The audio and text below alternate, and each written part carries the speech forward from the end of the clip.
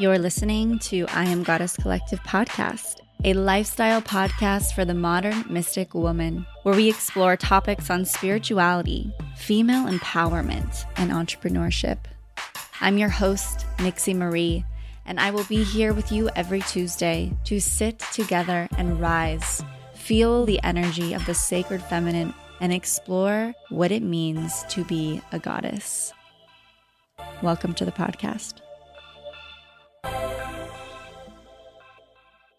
Hello, goddesses.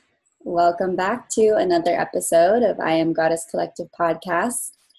I am not alone today, and I'm sitting with a very exciting guest, actually, somewhat of a, well, I guess you could say mentor for me in a lot of ways. We have Bridget Esselmont, I hope I said your last name right, of Biddy Tarot. Welcome, sister. Thank you so much. It's such a joy to be here. Oh, well, we're really excited to have you on. And I know we've been talking about tarot for like in and out of a few episodes here and there, but I feel like you're really going to bring it with the wisdom. So I'm very excited. Neat. Awesome. So you guys, Bridget is actually the author of the #1 Amazon best-selling book, The Ultimate Guide to Tarot Meanings and the Biddy Tarot Planner, and the brand new book and tarot deck, Everyday Tarot. She's also a professional tarot reader for more than 20 years. Wow, amazing. Bridget also founded Biddy Tarot, which some of you probably are listening are very familiar with that amazing website where we all can get our resources of what each card means. And she has reached over 4.5 million people and has inspired them to live more mindful and enlightened lives using the tarot as a guide. Yay. Yay. Is that really me? That's you, babe. Can you believe it? I know. That you did all that stuff? I know. It's crazy. I keep thinking, is that me? Yeah, I guess it is. I love that. You know, that's the beauty. And I think entrepreneurship is, there's moments where you're so in it that all of a sudden it's like, where did it all go? What did I do? I love that you said that. And I often just feel like a conduit. You know, I feel like I'm here to kind of bring this work into the world, but it's not about me. It's not about who I am, what I do. I just feel like I'm a holder of this space, and it's fabulous just to see this flowing through and to so many people, and seeing tarot come into a whole new way of being in a way that is so much more like modern and integrated into our everyday lives. So I'm super excited to see it happening in this way. Absolutely. And I really feel like whatever conduit is that you have opened yourself up to navigate has really allowed for tarot to become very tangible for the mainstream, you know. And I think as we are modern mystics here, it's really important that we also remain very grounded in this spiritual practice. And I think that's one of the things that I really value about you. So just acknowledging you for that, sister. Thank you. Task. I mean, to think about the times where we couldn't even do tarot. Like I live in LA, and actually there was a time where we couldn't even perform tarot or oracle readings in Venice Boulevard or anything was banned. Yeah, it's so stupid. Like stuff like that just frustrates the hell out of me because, I mean, you and I both know that tarot is so non-threatening. In fact, it's one of the tools that gets you into such a beautiful aligned space and brings out the best in yourself. So it just, it frustrates me to no end when there's such misunderstanding still and about what tarot is, and it's evil, and you're worshipping the devil when you're pulling the cards and so on. I really want to see us changing that, and I think we are. Little by little, it's great.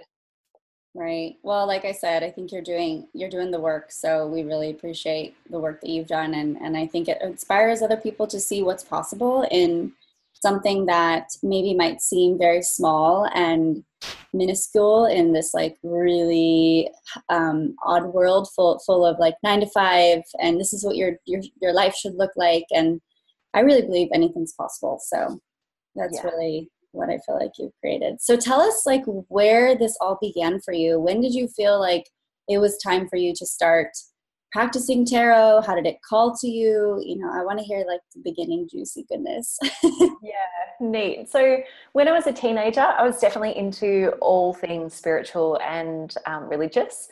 So there was a phase where about 2 years I was very much into Christianity. I read the Bible and really got to understand the teachings of the Bible. And then after that, I thought I'll try out Wicca, as you do, go from Christianity to Wicca. Of course. It's like the natural transgression of, yeah, of things. most people do that, don't they?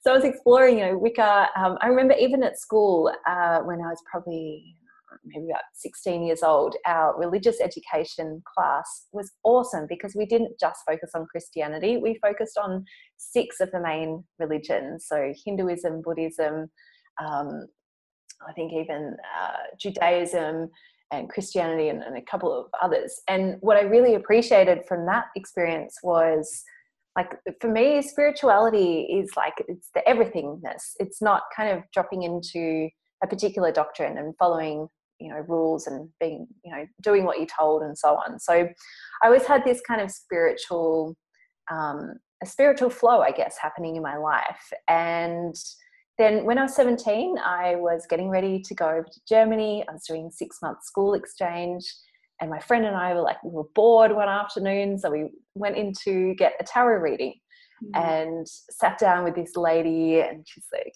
got her incense burning, cards everywhere. And it's like very sort of intimate environment.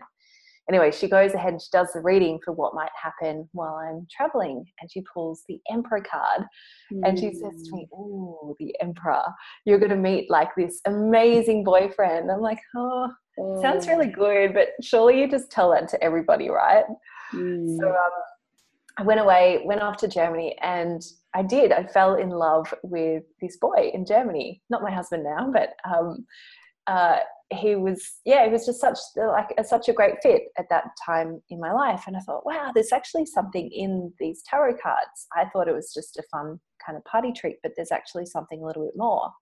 So then I thought, great, I'm going to teach myself how to read tarot, and jumped into all of the books, started memorizing the cards because I was also going through university at the same time. And what were you studying? Oh, I was studying, well, actually, I started off studying town planning as an arts degree, and then I moved into commerce, so business, and human resource management is what I majored in. And I actually have a master's degree as well in human resource management too. So, like at uni, you learn to just memorize stuff, right?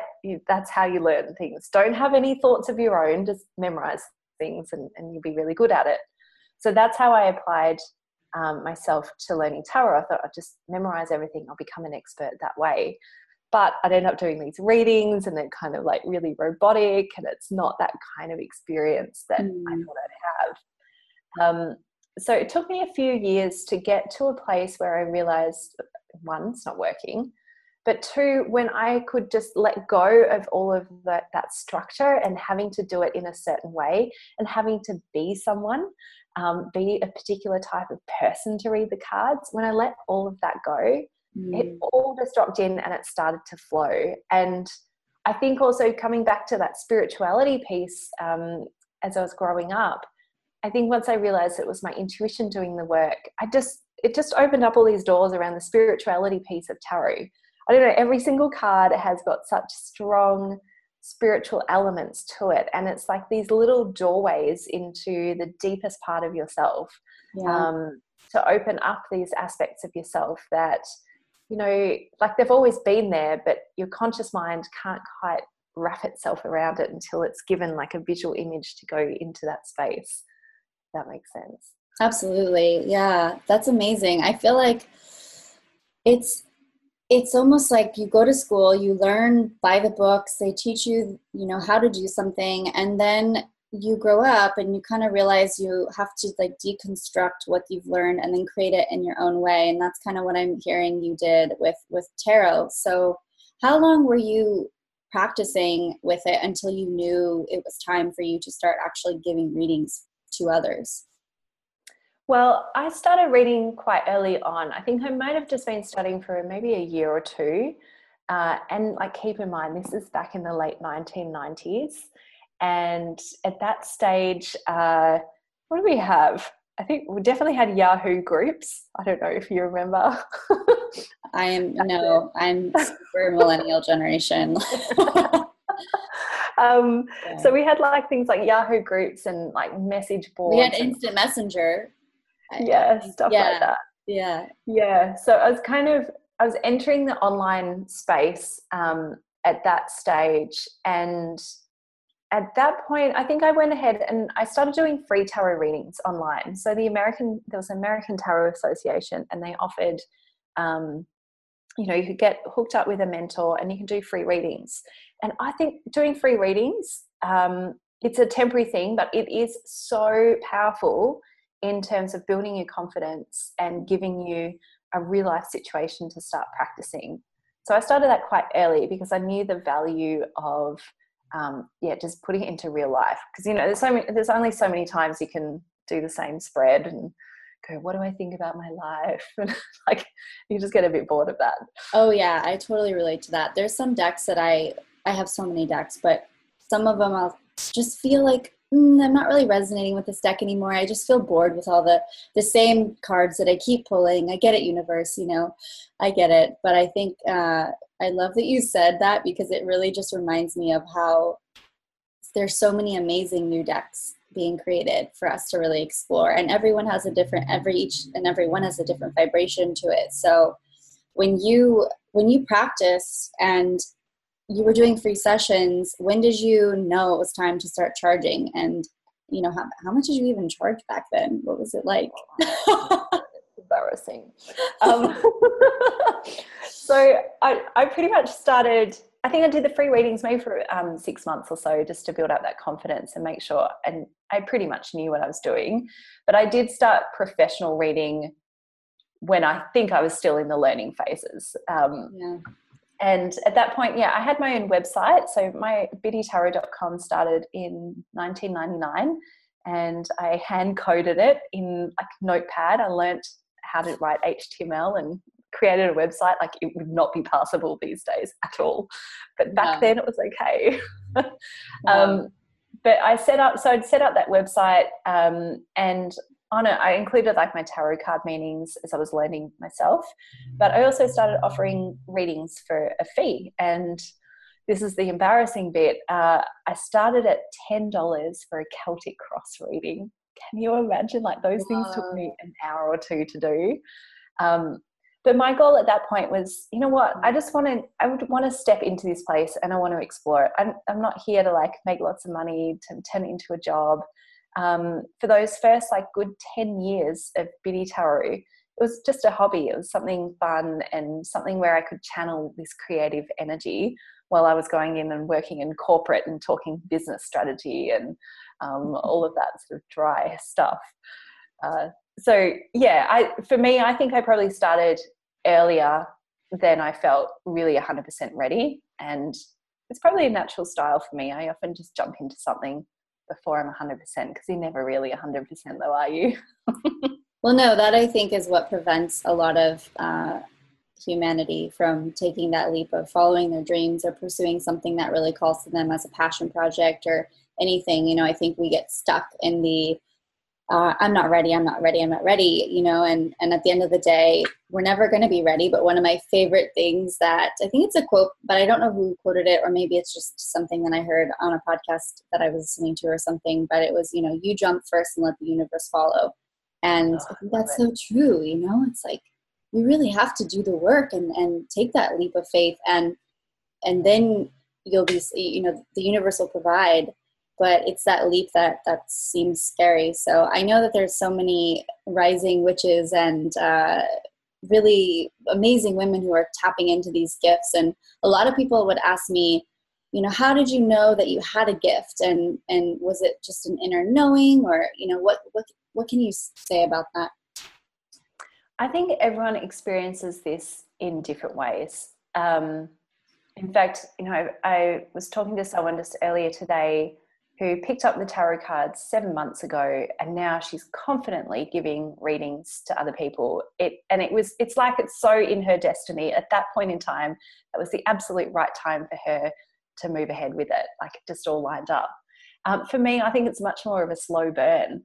I started with tarot from a much more like rational, logical way. You know, here's a thing I'm going to master. Very masculine energy, right? Yeah. And it really, like, I don't think it really dropped in until I got to that place of like, oh, this is like an intuitive process. I don't have to do it in a certain way. So that took quite a while for me. And I've always struggled with this idea of like, are you psychic? So people ask me that and I go, I don't think so. But then little things happen. I'm like, oh, I probably am.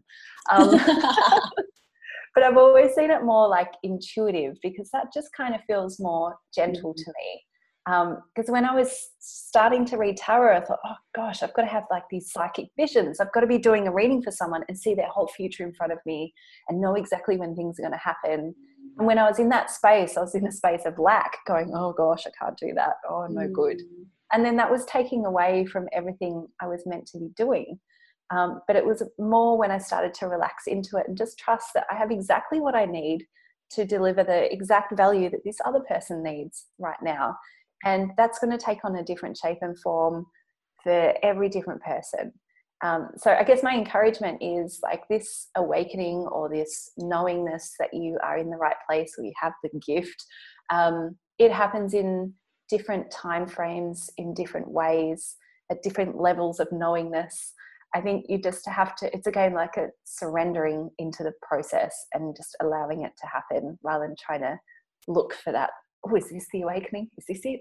Have I got the gift now? You know, just it's probably already there.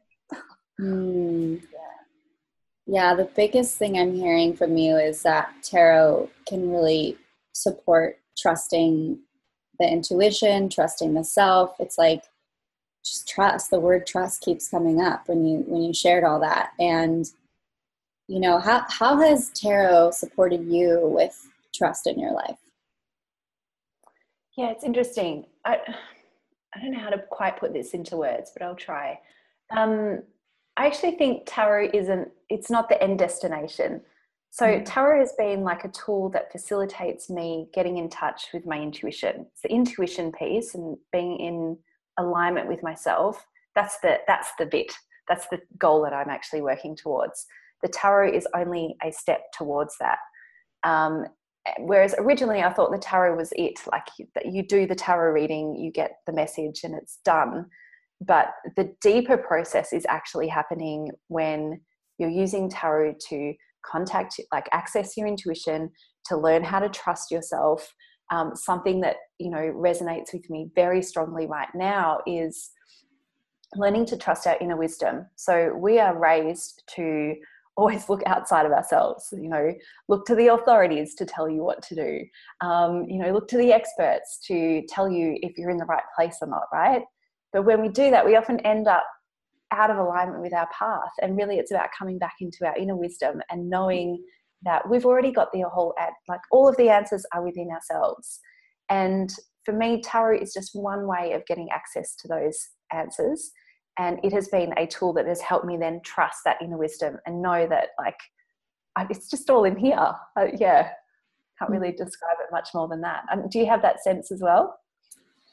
Yeah, I think you explained it really well, actually, just putting into words, because it can be this sort of etheric experience. But for me, I just use it as a mirror of what is going on in my life. And then when I am giving readings, you know, I will really just connect to this other source. And like you said, it's not even about me. It becomes something bigger. And so I really feel like it's this profound way of connecting to a deeper meaning. And then what happens is it's almost like the integration begins after you do this reading, and it could actually not show up for a couple days later. I've had readings and I will shake my head and go, that card wasn't for me. And then 2 days later I laugh because there's the message. And so that to me is the real, you know, when we apply these tools in our actual daily lives, when things like challenges or we're triggered and all these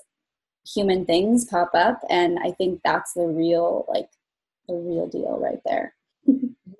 Yeah. I think tarot becomes really powerful when we're using it in tandem with an intention to live our best lives.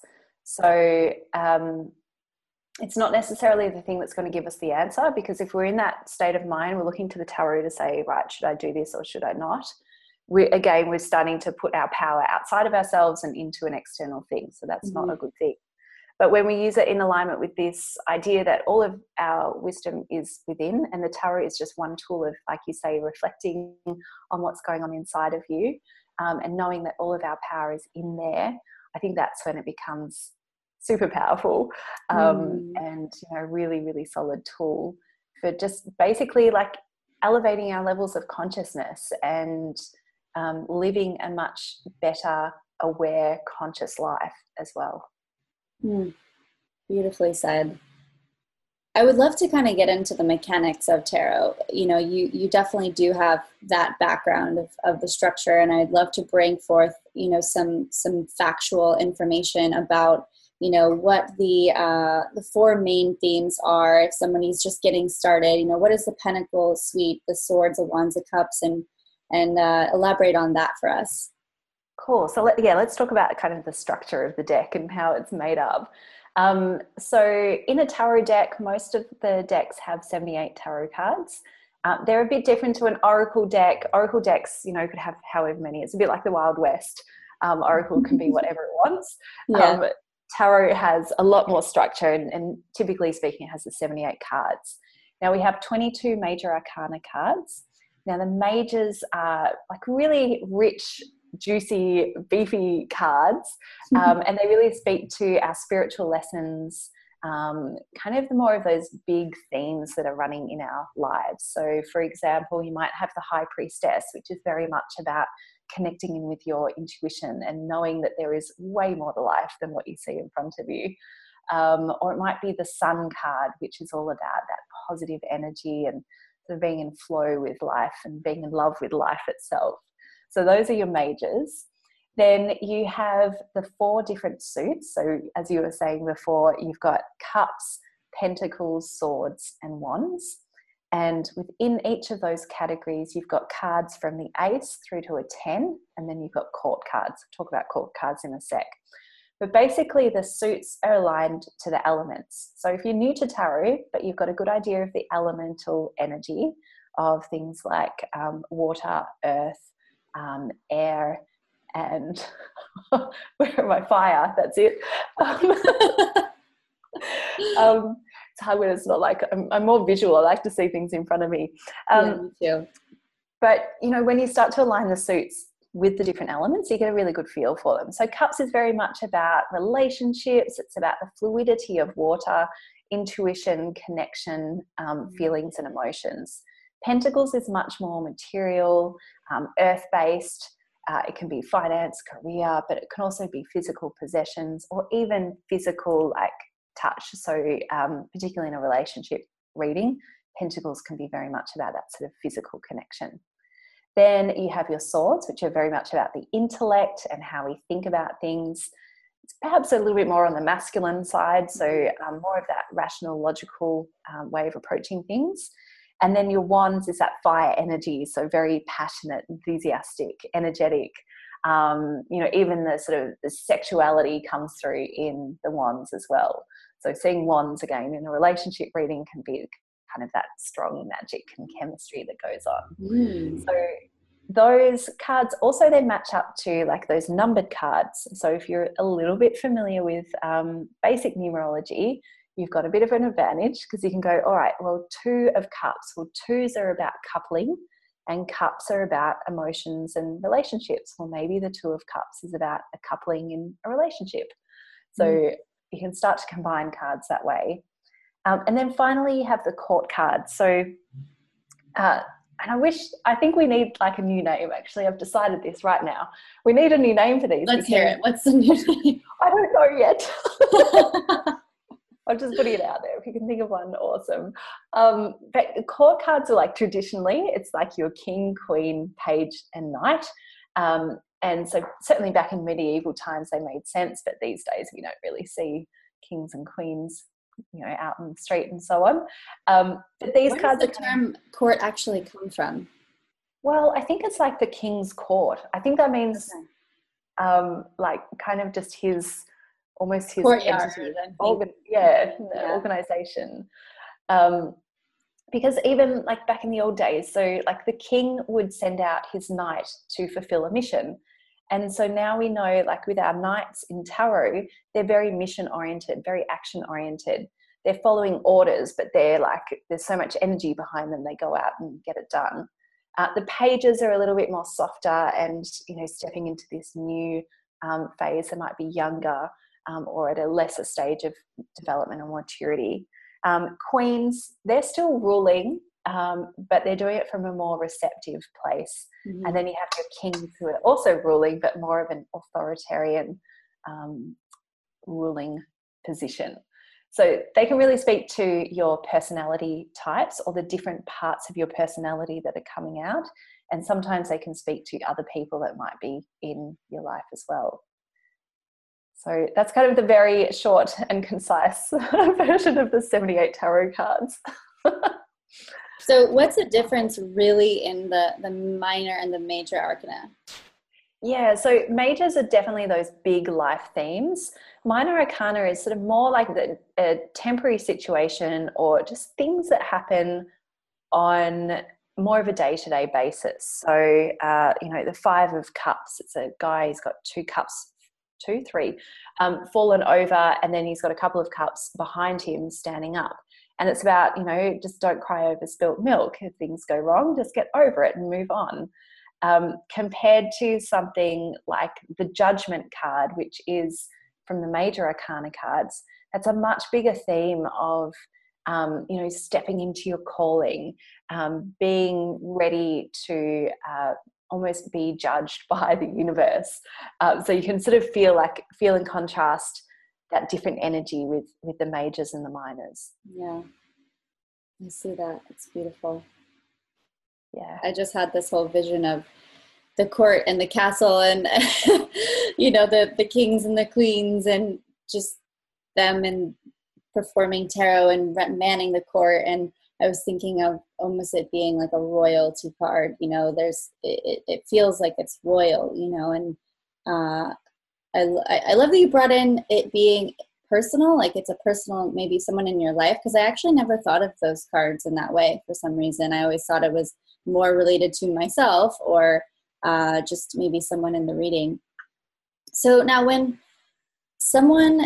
you're doing a reading for someone, how do you know when it's your intuition or it's for them or for you? Because oftentimes, I think it's hard to determine if it's really your reading or if it's the person's, or is it both? Mm. So I think this is where the preparation before a reading really comes into play. And it's right before a reading and it's your whole life, the way that you live your life. So it's really important to go into a reading with clear intent. And so if you are reading for someone, your reading will be for that person. You want to go into that reading with pure intent that all of your energy and focus is on that person. Because I think sometimes when we go in there with our own stuff, our own baggage, our own questions, we're shuffling the cards for the other person, but secretly we're going, damn, that person is like really annoying. What is going on with that relationship? And then it can start to filter in, right? Mm-hmm. Even if we're not doing it consciously, we might be doing it subconsciously. So I think it's professional to try and keep a really clear separation between you doing a reading for somebody else versus you doing a reading for you. So the preparation comes in clearing your mind before, even if it's just a quick 5-minute meditation just to clear your mind, and center into your truest being. So you're not in the ego, you're back into your truest self. And whether that's, nice grounding into the earth, getting up into the universe, channeling all that energy through like your spinal cord, whatever practice you use, but anything to bring you back into a space of just pure essence and pure energy. And doing that before a reading will then help you have a lot more clarity within a reading. So you know if it's actually, you're not even questioning if it's about you or about them, because you've set your intention that it's about them. And likewise, when you're doing a reading for yourself, that preparation is equally as important, because otherwise we get our ego coming in and going, oh, hey, I know you want that relationship to work out. I'm sure that 10 of Swords looks like a really good card. Surely that means it's working. And then your intuition's going, no way. There's all those swords stabbed into the back. How could that possibly be? So we want to kind of clear out the ego as much as possible. Oh yeah. That ego can definitely creep up and just almost want to direct the reading in such a way, in my experience, of wanting it to be a certain way, or even just when it comes up and goes, I don't want that card today. Like, no, not the card. No, and when I've done readings for others, and I've learned to become more empowered and to not be so afraid to say things that maybe they don't want to hear. Because a lot of times I've heard too, I don't want to get a reading because I'm afraid. I don't want to hear what the truth is, or I don't want to hear any bad news, or I don't want to know. So, share with us kind of your insight on that. Like when people feel afraid to look, or, they ask, am I going to be with this person forever? Are you psychic? All that stuff. Like, how do we approach that?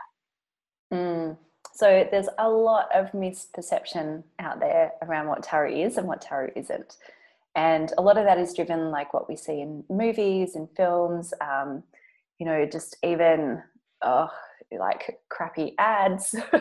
There's a whole range of media that portrays tarot as if it's a fortune telling tool. Sometimes it is, but most of the time it's not. So I think when we're reading for somebody else and they come in thinking, oh, you're psychic, you tell me what I want to know, or I don't want to hear bad news. I think we first need to assume that we need to almost re-educate what tarot really is. And it might be, you might have an idea of what tarot is, but I want to share with you how I like to work with tarot and how I can really help you in this session. And it might be that we are co-creating this reading. This isn't me just telling you all of everything that's going to happen in the future. This is about you and I working out what is it that you really desire, and how can we align your inner self to that place where you can start to manifest what you really want. Because I believe that our future is not set in stone. I actually believe that we can create our future, and that's what we're going to do in this tarot reading session. So there's a bit of like that realignment that needs to happen before you even begin, because I just think people come in with a preconceived idea excuse me, of what tarot is, and it's not by any fault of their own. Unfortunately, it's just where the media is at. It does kind of worry me sometimes when people say, oh, I don't want to get bad news. I think perhaps loosening that is talking about that we can create our future. It's not set in stone, but also being aware that look, life isn't always roses. And a tarot reading is going to reflect that. It's going to show you where there is lots of light and happiness, and it's going to show you where the shadows are. And the beautiful thing is that when we can bring those shadows into our conscious awareness, that's where we can take action. And so even though we might see something that we don't really like, and maybe it's a bit of a trigger for us, what it's doing is it's saying, hey, this is an issue. And at that very point where you say this is an issue, it's coming into conscious awareness. And then when you're ready, then you can take action and change it.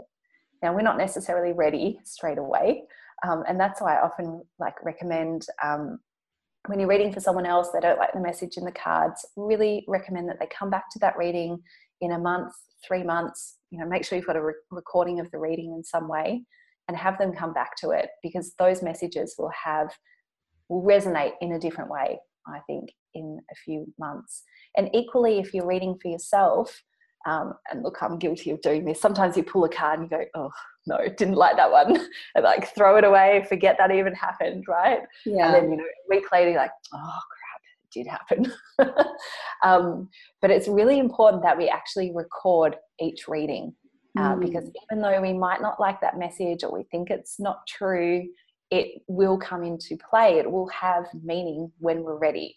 So having it, the recording there, you can go back to it and check in and perhaps be more receptive to what that message is.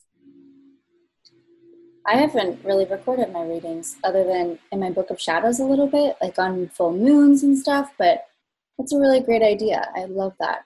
I just have a vision of a tarot book or something. Is that what you have? You have a tarot book? Is that what they do? They can log tarot? Or no?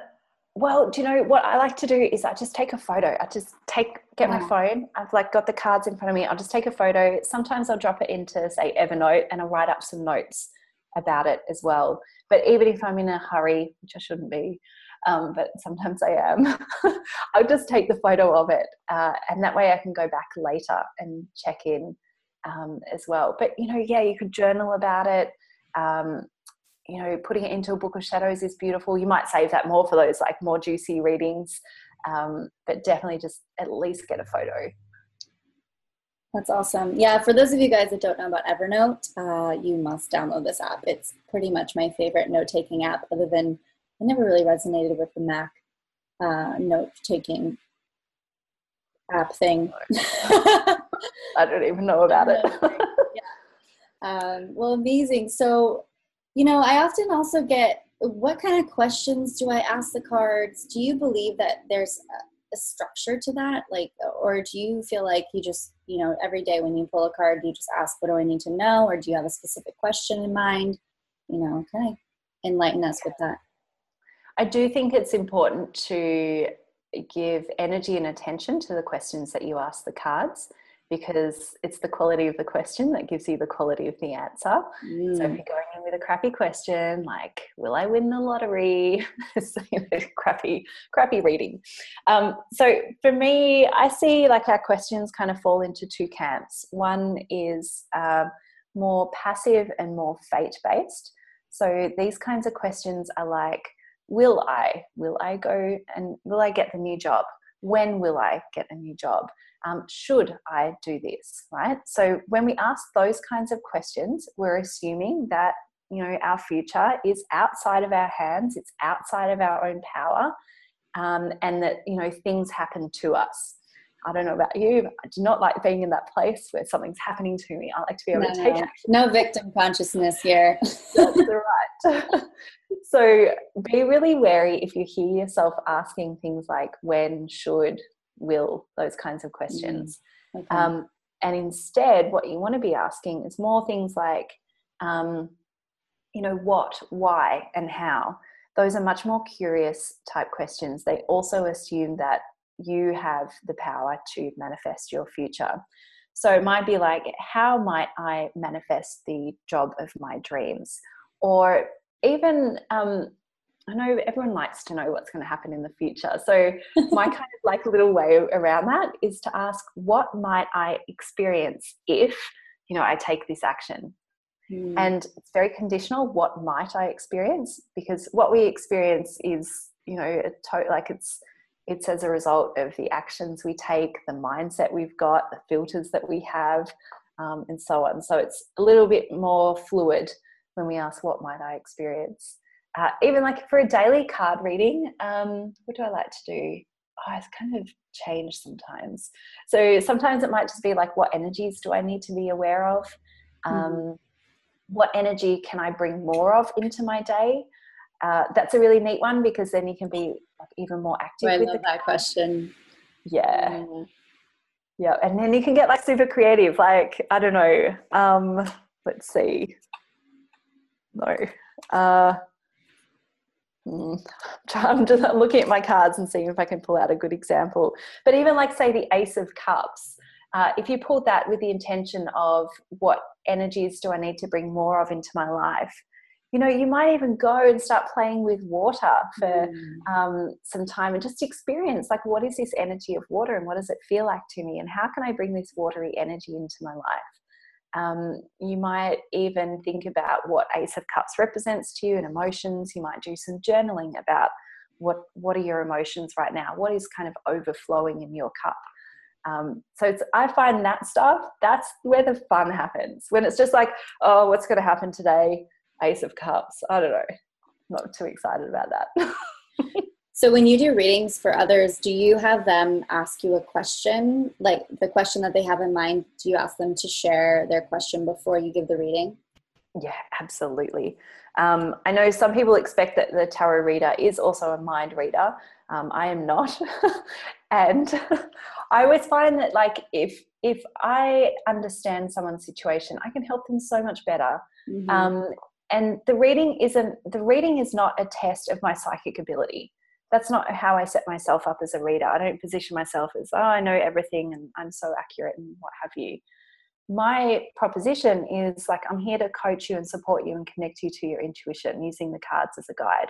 So when I have a reading with somebody, it's very much about co-creating that reading.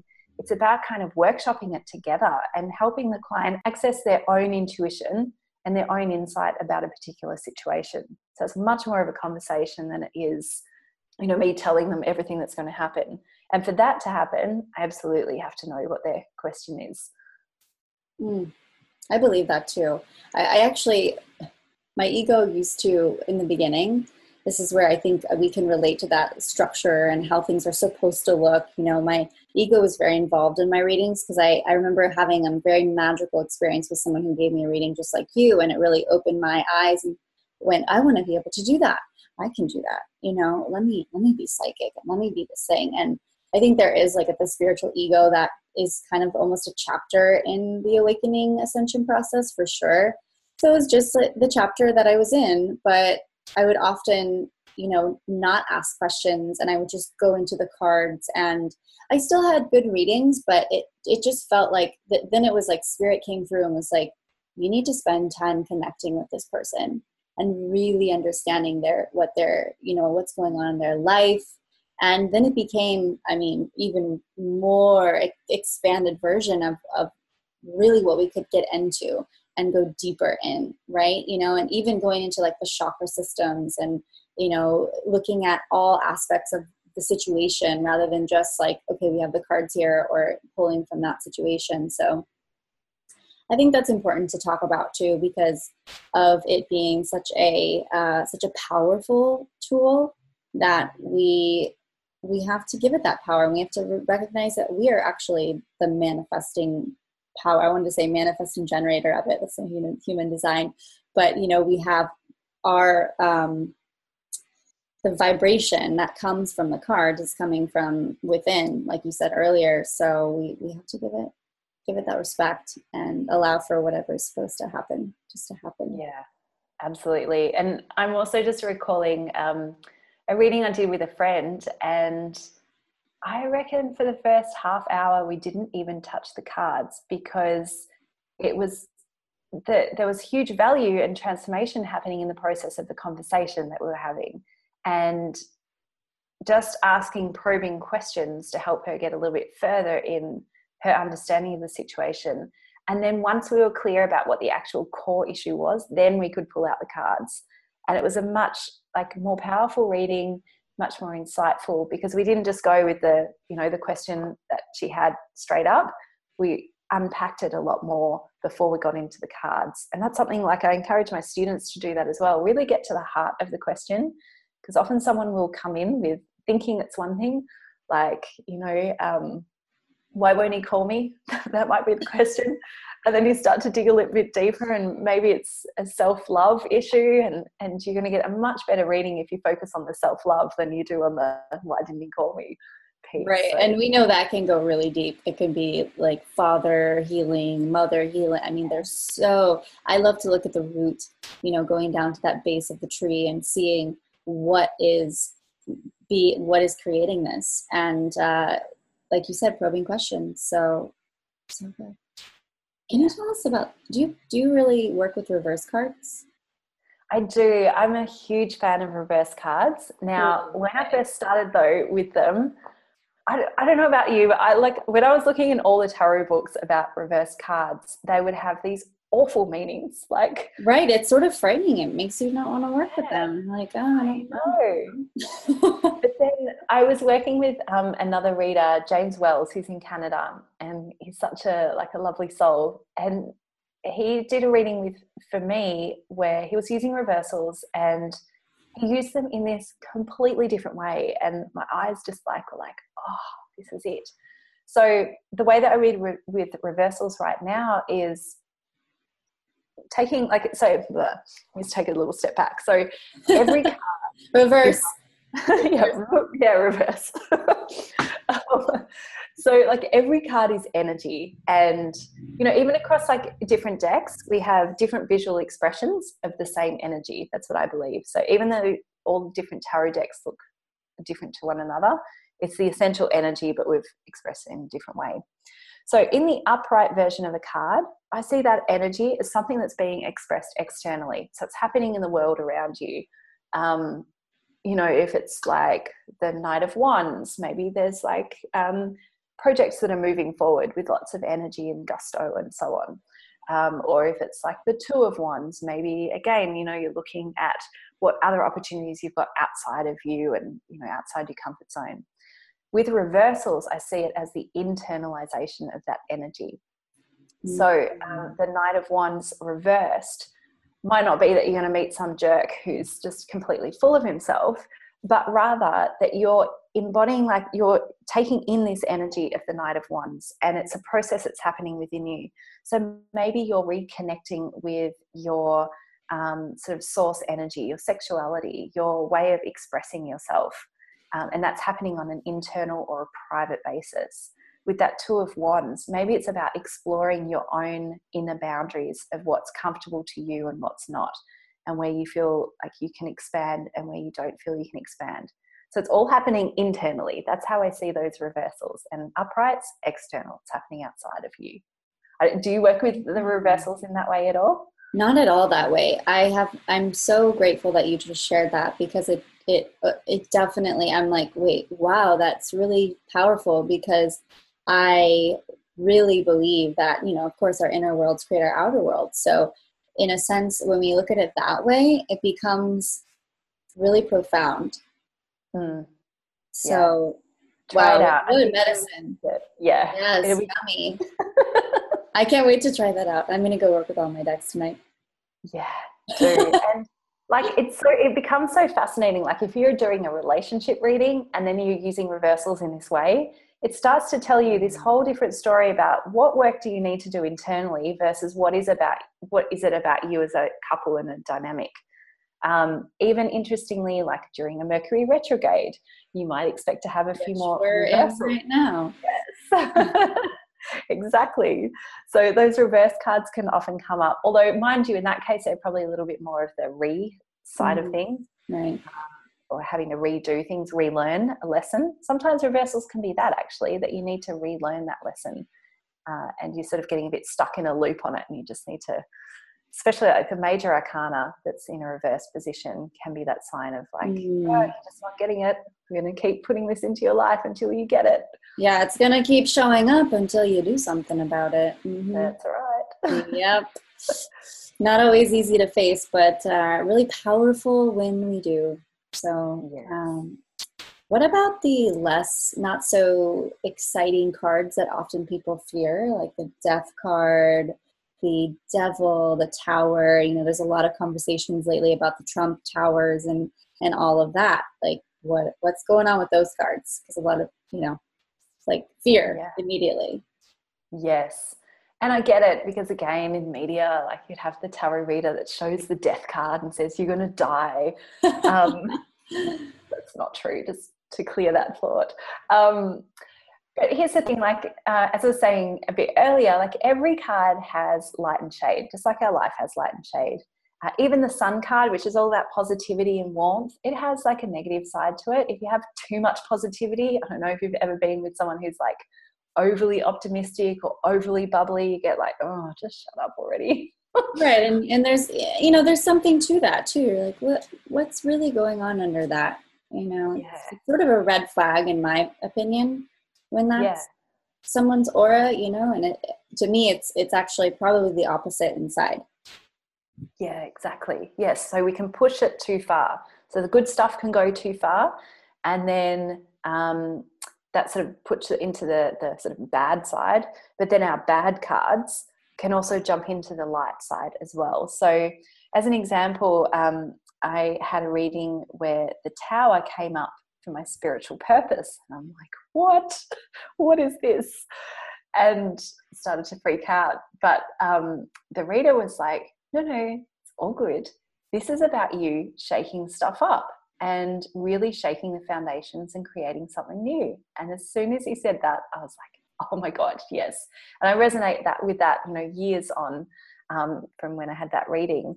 And so, yeah, Tower for me it's a really empowering card. I love it because it's like challenging the status quo and it's doing things differently. And that's how I roll, particularly with tarot.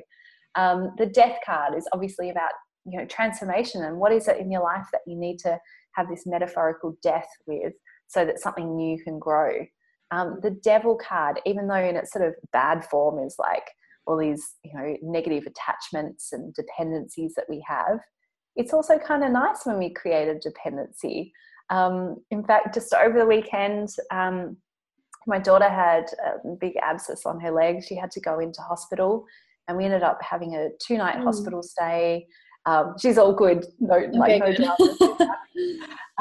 But it meant we got, like, Chloe and I got to spend, 2-3 days together. I was with her the whole time, and it created this beautiful, strong attachment. And so in some ways, that's the positive side of the Devil card. Of course, now she has all these expectations that I'm going to be around all the time, even when we're at home. So that's kind of now it's flipping back. But I just want you to be able to see that, like, every card has light and shade, and it's actually a really good exercise to pull out maybe those 3 cards that irk you the most. Like when you see it in a reading, you think, oh, not this card. And then force yourself to list 5 or 10 things that are awesome about this card, that, what's the light in this card. That's such a beautiful practice to bring into just life in general, list out the things that we don't like to do, the things we fear, or whatever it is that we tend to either be triggered by or something, and then sort of reverse it. Yeah. And even I'm thinking with people who are kind of annoying you at the time, think about, what do I love about this person? What are they bringing into my life? Yeah. Interesting to see what the shift would be for us out there that have those annoyances. And what a great perspective. I love that. Yeah. That's warm and fuzzy feeling. So do you have any advice on what the difference is between, I'm sure you do, Oracle and Tarot decks for people who want to understand the difference? Yeah. So as I said earlier, with tarot, it's much more structured, and each card has its own, energy or meaning to it. With the Oracle cards, I mean, anybody can create an Oracle deck. It can be on any topic. It could be about angels. It could be about animals, spirits. It could be about anything. I find also with Oracle, it's often they're kind of bigger themes, and often more in the positive side as well. Yeah, so much more motivational, uplifting. Whereas tarot, I think it's just kind of like it's the real story. Mm-hmm. Let's go deep, girl. Yeah. That's it. Yeah. And I can imagine doing a tarot reading with 10 cards. I never really get beyond 1 card with an Oracle card, because I feel like, that felt like I've got everything I need in that 1 card. So for me personally, I use tarot cards for readings. I do like to integrate Oracle cards, though, into a reading, perhaps as at the end of a reading, to summarize, like, what's the key theme here, or what is the thing that you can go away with? What's kind of that uplifting message for you? I also use Oracle cards in my business planning. So every month when I'm reviewing, what we've achieved, and then for next month where we're going to focus our energy, I draw an Oracle card and I really tap into the energy of that card and how that will influence us in the business as well. I find that super powerful. Ooh, that's amazing. That was a great segue. I was going to ask you a little bit about how you use tarot in your business and some things that, tips that you have. But there you go. You read into that. You're a psychic. I can't believe it. Absolutely. But so oracle cards are one way that I use it for business planning. I also just use them all the time. So if I'm about to have a meeting with maybe we're looking at creating an app at the moment, and I'm having meetings with app developers. So I draw a card before I have that meeting, and it just gives me a feel for them or how the meeting might go, or just what I need to be aware of. When we're hiring team members, we ask them, what tarot card do you most resonate with? That's part of the interview. Ooh, and of course we use and we also ask them astrology of the rising, the sun and the moon card. And then we often draw cards like when we're in the selection phase as well. Now, here's kind of the caveat though. Do we use tarot cards as our only piece of information? No, it's an integrated part. And certainly, I'm very practical, very strategic in the way that I run my business. So it's a complement to how I run the business. I think it would be foolish to only use the cards and go, oh, well, I got this card, therefore I must do this. I think we have to integrate it with other pieces of information as well. It's important. Right. Like practical magic. Yeah, that's it. We got to bring the masculine in from time to time. And it sounds like you have a very healthy balance between the two. Yes, well, I'm still working on bringing the feminine in because, oh my goodness, it was so masculine dominated. It's just inherent in our makeup. So it's kind of make especially when you own a business. Yes, that's for sure. What is something that you've learned in business, having a mystical business in this modern time? What are some things that you've learned? I've learned to really own intuition as a superpower. So what I mean by that is, even a few years ago, I'd be kind of apologetic or embarrassed or shy that I read tarot, or that I even use tarot and intuition in my business. And I'd feel a little bit silly. Or I'd go to say a business conference, and they'd ask, oh, what do you do? And I'm like, oh, I read tarot. Oh, but I used to work in corporate. I'd keep balancing out with all what I thought was the right answer. But what I've come to realize, particularly in these last few years, that when I really just own it and I say, you know what, this is actually a huge contributor to the success of the business. And I'm not going to be put down about it. I'm not going to be shy about it. In fact, we were looking for a partner to work with, a charitable organisation, to make a fairly significant donation.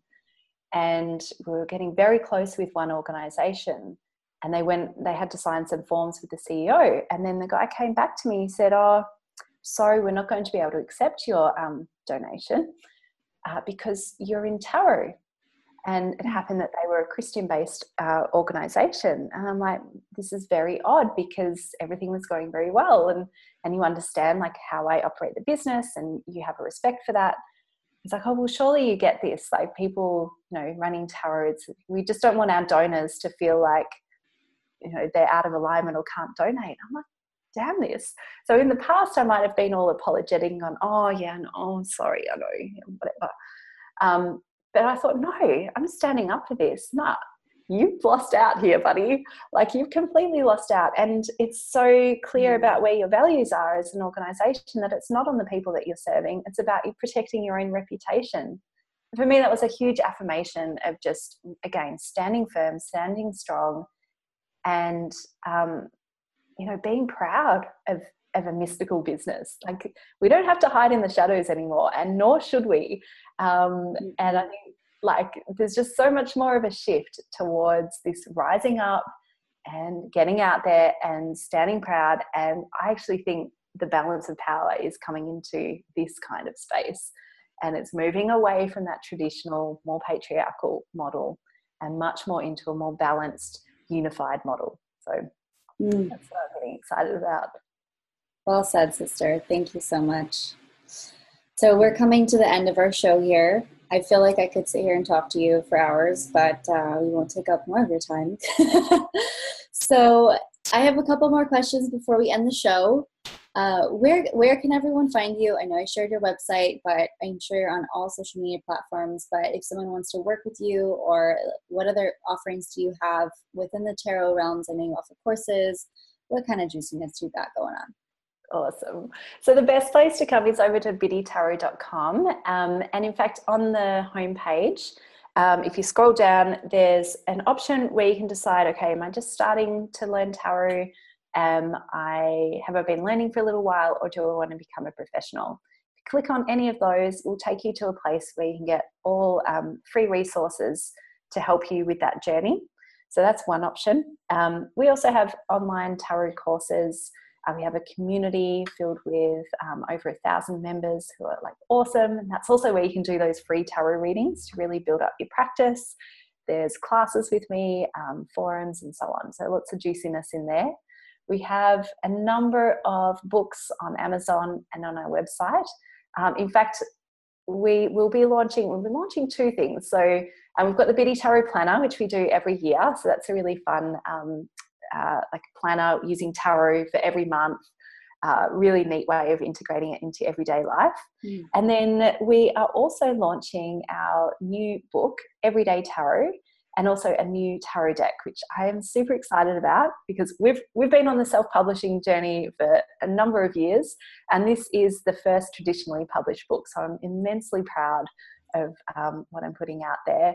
And yes, that's available over at everydaytarot.com and available for pre-order, and then out into the shops on September 18th.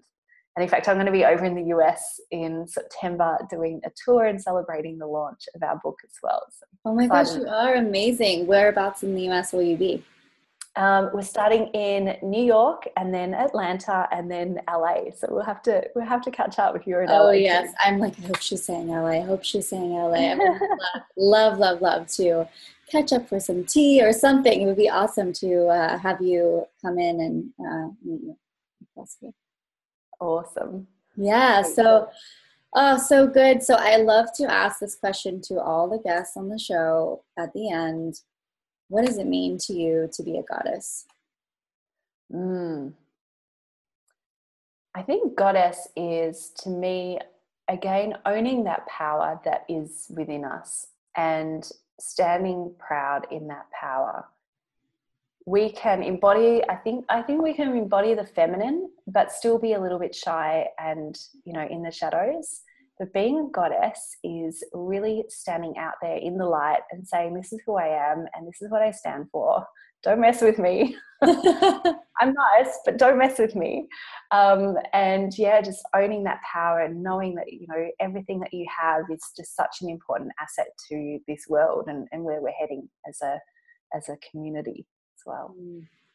I love that. Beautiful. So what is everybody going to listen to? Do you have a track for us you'd like for us to play at the end here? I do. I've got to just double check the title because I'm singing it in my head. I'm pretty sure it is Deep in Love. It's from, do you know Deva Premal? I do not. So actually Deva Premal sings a lot of mantra songs, but they created this beautiful song. You're going to hear it. It's absolutely divine. And I saw them live actually in Melbourne a couple of years ago, and Dave and Mitten, a couple, and the love between them is insane. Like, you just watch it, like, you can see things beyond what's in front of you. And is it spelled like Deva? Deva? Yes. Okay, I know what you're talking about. Yes. They're amazing. And the electricity in that room when they were performing was just divine. And every time I listen to this song, it just drops into my whole body. So I hope you enjoy it. I love me some soul body music and mantras. All right, love. Well, thank you again so much for gracing us with all your wisdom and your beautiful light. We really appreciate your time, and we hope that we can all connect with you soon. So beautiful. Thank you so much. I really appreciate it. Absolutely. I love you, sisters. I hear you. I see you. I feel you. Until next time. Bye for now.